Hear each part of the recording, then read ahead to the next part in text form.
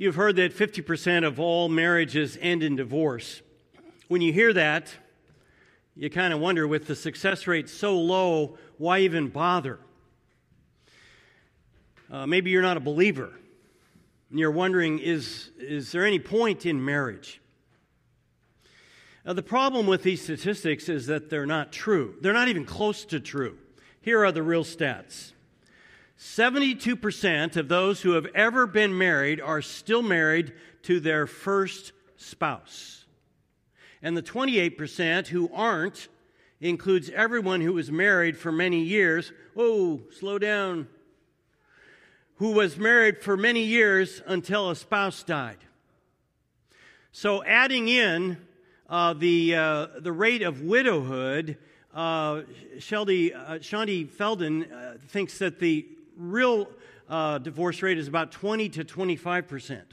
Then she collaborated with George Barna, a religious pollster, and here's what they found. If the person who was in church last week, their divorce rate dropped by 27%. Overall, regular church attendance lowers the divorce rate anywhere from 25 to 50%. So what they found is that if you're a regular churchgoer, which suggests you're growing mature in your faith, you have much less chance of facing divorce.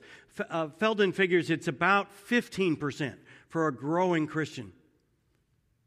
85% are still in their first marriages. My point is that if you're single, anywhere from a teenager to in your 80s, and you're hoping to get married or married again someday, marriage is not some old-fashioned, washed-up tradition that's pointless. And if you're married and struggling in your marriage, don't give up assuming that divorce is inevitable. This is the sixth in our series of messages called Living by Faith. This is the third message where we're talking about Jacob. Each week we've seen him growing in faith.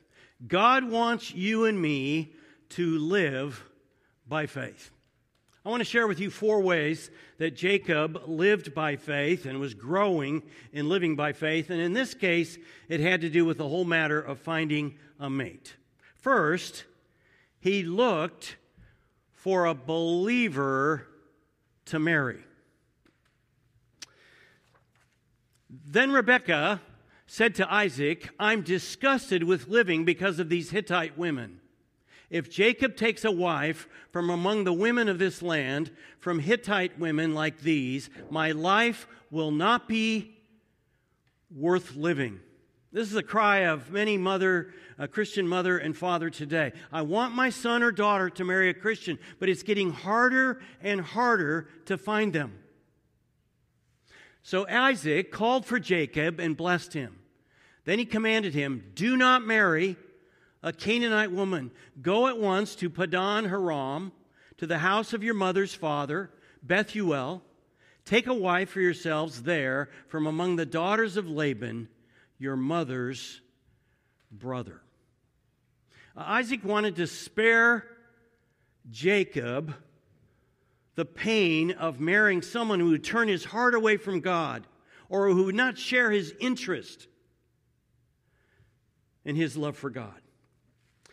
May God bless you and make you fruitful and increase your numbers until you become a community of peoples. May He give you and your descendants blessing given to Abraham. Abraham was his grandfather, so that you may take possession of the land where you now reside as a foreigner, the land God gave to Abraham. So Jacob set out for a foreign country to find a mate who was a fellow believer in God. 2, by faith, he pursued his purpose. While Jacob was traveling to Padan Aram, he had an encounter with God in which He reminded him of his purpose. It came in the form of a dream. Dreams are one of the ways God communicates with people. He still does it today. It's one of the main ways people of Muslim faith become Christians. They have a dream and they see a vision of Jesus, or they have a dream and they see a vision of somebody they know, and they're told to go talk to that person. This person turns out to be a Christian, and they come to faith in Christ. He had a dream in which he saw a stairway resting on the earth with its top reaching to heaven, and the angels of God were ascending and descending on it. There above it stood the Lord, and he said,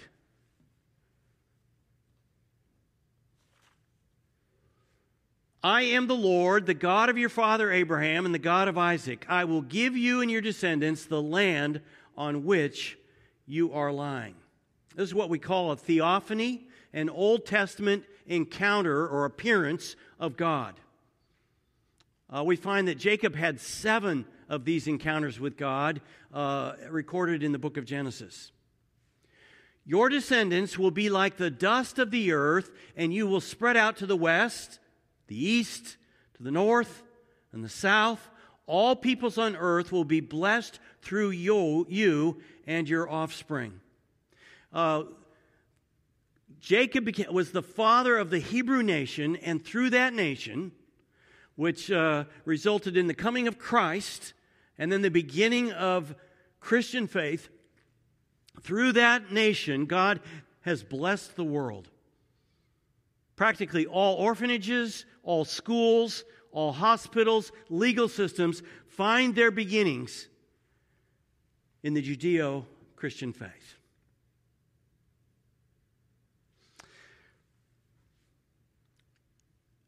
I am with you and will watch over you wherever you go, and I will bring you back to this land.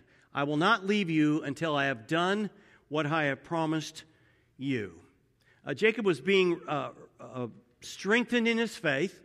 He's repented of his misdealings with Esau. Now he's learning to live by faith. God was reminding Jacob that he was to become the father of a great nation that would bless the world, and that he would bring him back to this land, the land of Canaan, as a possession.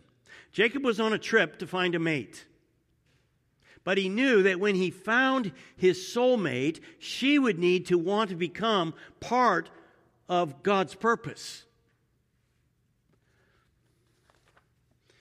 When we lose sight of our purpose as followers of Christ, it's easy to lower the bar in seeking a mate. But when you understand that God wants to do great things through you, then you look for someone who shares that vision. When I met Jory, she was a young widow. She had gotten married young in college. A few months into their marriage, her husband was diagnosed with inoperable spinal cancer. Going through that whole trauma of sickness and death just turned Jory's world upside down. When he died, she wondered, well, now what? She was studying to be a K through 12 art teacher. And when she graduated, she did that for 3 years and did a fantastic job. She was also a double major in sociology. She has a master's in social work.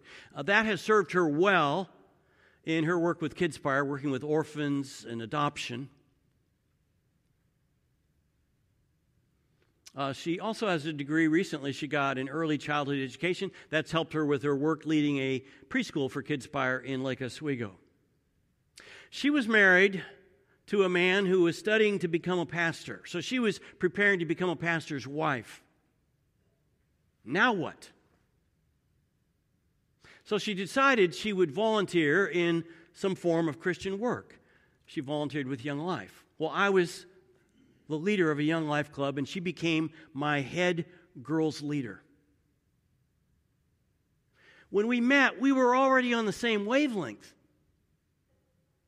I was studying to be a pastor. We both wanted to reach people who didn't know Christ. We were passionate about that. We already shared the same purpose in life. Second, by faith, he looked for someone. This is third point, I think. By faith, he looked for someone who rang his chimes. When I began to date Jory, I was talking with one of my friends at the seminary, and he asked me, "Does she ring your chimes?" I said, "Oh, yeah." He said, "Good. That's really important." Too many times we underrate the importance of this. This powerful sense that the person is the most attractive person in the room is very important. Marital love is based on a God-given, irresistible attraction between a man and a woman. In Genesis 29, we come to a love story that reads more like a reality TV show than something you would expect to find in the first book of the Bible. It's like Bachelor BC. Jacob has left his home, and he's gone to the home of his mother's brother. And when he gets there, almost immediately, he falls in love with one of Laban's daughters, a gal named Rachel. While he was talking with them, Rachel came with her father's sheep, for she was a shepherd. So they had that in common. Jacob was a shepherd. When Jacob saw Rachel, daughter of Laban, his mother's brother, and Laban's sheep, he went over and rolled the stone away from the mouth of the well and watered his uncle's sheep. Now, wells in those days, they would be covered to stop theft. Typically, it would take 2 to 3 or 4 men to roll away the stone. But Jacob was so moved by meeting Rachel that he powered the stone out of the way all by himself. Then Jacob kissed Rachel and began to weep. He had been looking for a wife. And when he found her and when he kissed her, he was so moved with emotion that he began to cry. He had set out on a journey to find a wife, and I don't know if he thought he would really find one. And when he did, he was so grateful to God that he began to weep. He had told Rachel that he was a relative of her father and a son of Rebekah, so she ran and told her father. As soon as Laban heard the news about Jacob, his sister's son, he hurried to meet him. He embraced him and kissed him and brought him to his home, and there Jacob told him all these things. I think Jacob told him that his mother and father told him, "Don't marry a Canaanite. Go to your relatives and find someone who's a fellow believer." I'm sure he told him that his purpose, that God had given him the purpose to be a father of a great nation, and that he was to return to the land of Canaan. I'm pretty sure he told him how he had worked to get Esau's birthright, and then he had fooled his father into giving him the blessing, and that Esau was so angry with him, he vowed to kill him. So he was partly there to save his life. And then I'm sure he told them about his powerful attraction to Rachel. Laban said to him, "Just because you are a relative of mine, should you work for me for nothing? Tell me what your wages should be." Laban expected that Jacob would give something for his daughter, so Laban wanted to know what the price would be. He knew that Jacob was in love with Rachel, so he figured Jacob would probably set a higher price than he would. Now Laban had 2 daughters. The name of the older one was Leah, and the name of the younger one was Rachel. Leah had weak eyes, but Rachel had a lovely figure and was beautiful. Now, saying that Leah had weak eyes doesn't mean that she couldn't see or that she needed thick, horn-rimmed glasses. It may have actually been a compliment. But if you're set up on a blind date and you ask, "Well, what does she look like?" and your friend says, "Well, she has good eyes," you know you're in trouble. Jacob was in love with Rachel and said, I'll work for you 7 years in return for your younger daughter, Rachel. That was a high price. I'll work for you for 7 years. Laban found the offer so generous that he closed on the deal at once. Jacob agreed to work with him for 7 years. It was a high price, but she rang his chimes, so he was happy to do it. If you're dating someone who's a potential mate, make sure you ring each other's chimes. This powerful attraction comes from God. Jacob looked for a believer. He pursued his purpose to serve God. He found someone who rang his chimes. And fourth, by love, his love overcame all obstacles. So Jacob served 7 years to get Rachel, but they seemed like only a few days to him because of his love for her. This raises the phrase, swept off his feet to a whole new level. Then Jacob said to Laban, give me my wife. My time is completed, and I want to make love to her. Once he'd fulfilled his 7 years, they had a wedding feast. Then Laban pulled off a fast one. In the dark of night, he slipped in his older daughter, Leah, wearing a veil over her face. It seems almost like this is impossible, this boldly conceived plan to be pulled off. But Jacob had no reason to be suspicious. The two sisters, although different in facial features, probably were pretty similar in physical makeup. And remember, it was night. She's wearing a veil. But when evening came, he took his daughter Leah and brought her to Jacob, and Jacob made love to her. When morning came, there was Leah. This is one of the meanest pranks ever pulled on a man. And Jacob took Laban to task. He was angry.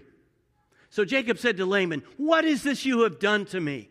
I served you for Rachel, didn't I? Why have you deceived me?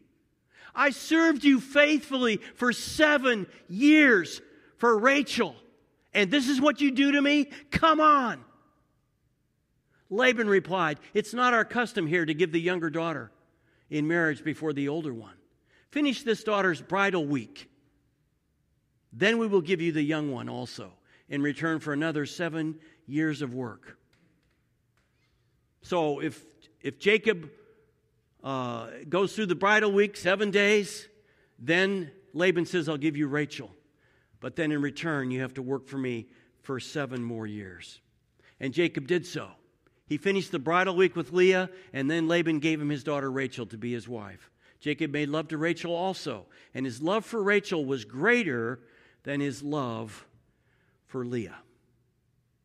Jacob loved Rachel, but didn't have any romantic interest in Leah. So after the 7-day bridal week, Laban gave Jacob Rachel as well. But then in order to keep her, Jacob signed on for another 7 years of work. Jacob loved Rachel so much, his love overcame all obstacles. The next several chapters tell us that Jacob worked the 7 more years, then he worked another 6 years. During that time, God blessed him with 11 sons and 1 daughter. God is in favor of monogamy, not bigamy. It was not Jacob's intent to come home with 2 wives, but Laban tricked him. As a result, there was all kinds of jealousy in their home. The wives were vying for his attention. Jacob clearly loved Rachel more, but Leah became the mother of 7 of his children, so she gained a central role in that family. We also learn that Jacob was blessed with wealth. He joined Laban in the livestock business, and Jacob had such a high IQ that he figured out how to breed sheep and goats so that his flocks grew in number while Laban's decreased.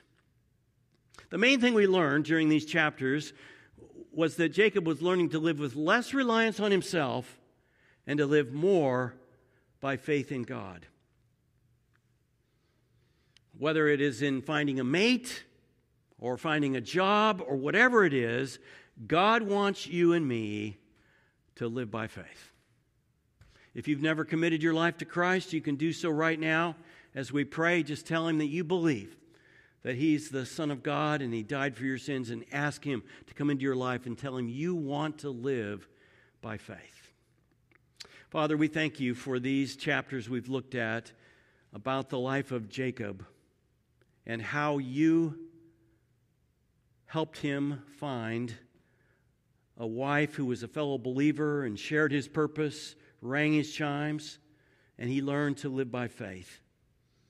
And Father, we want to do the same. We want to live by faith. I want to invite you to pray right now, just for a moment. Tell God you want to live by faith this week and not try to run things on your own strength. You pray.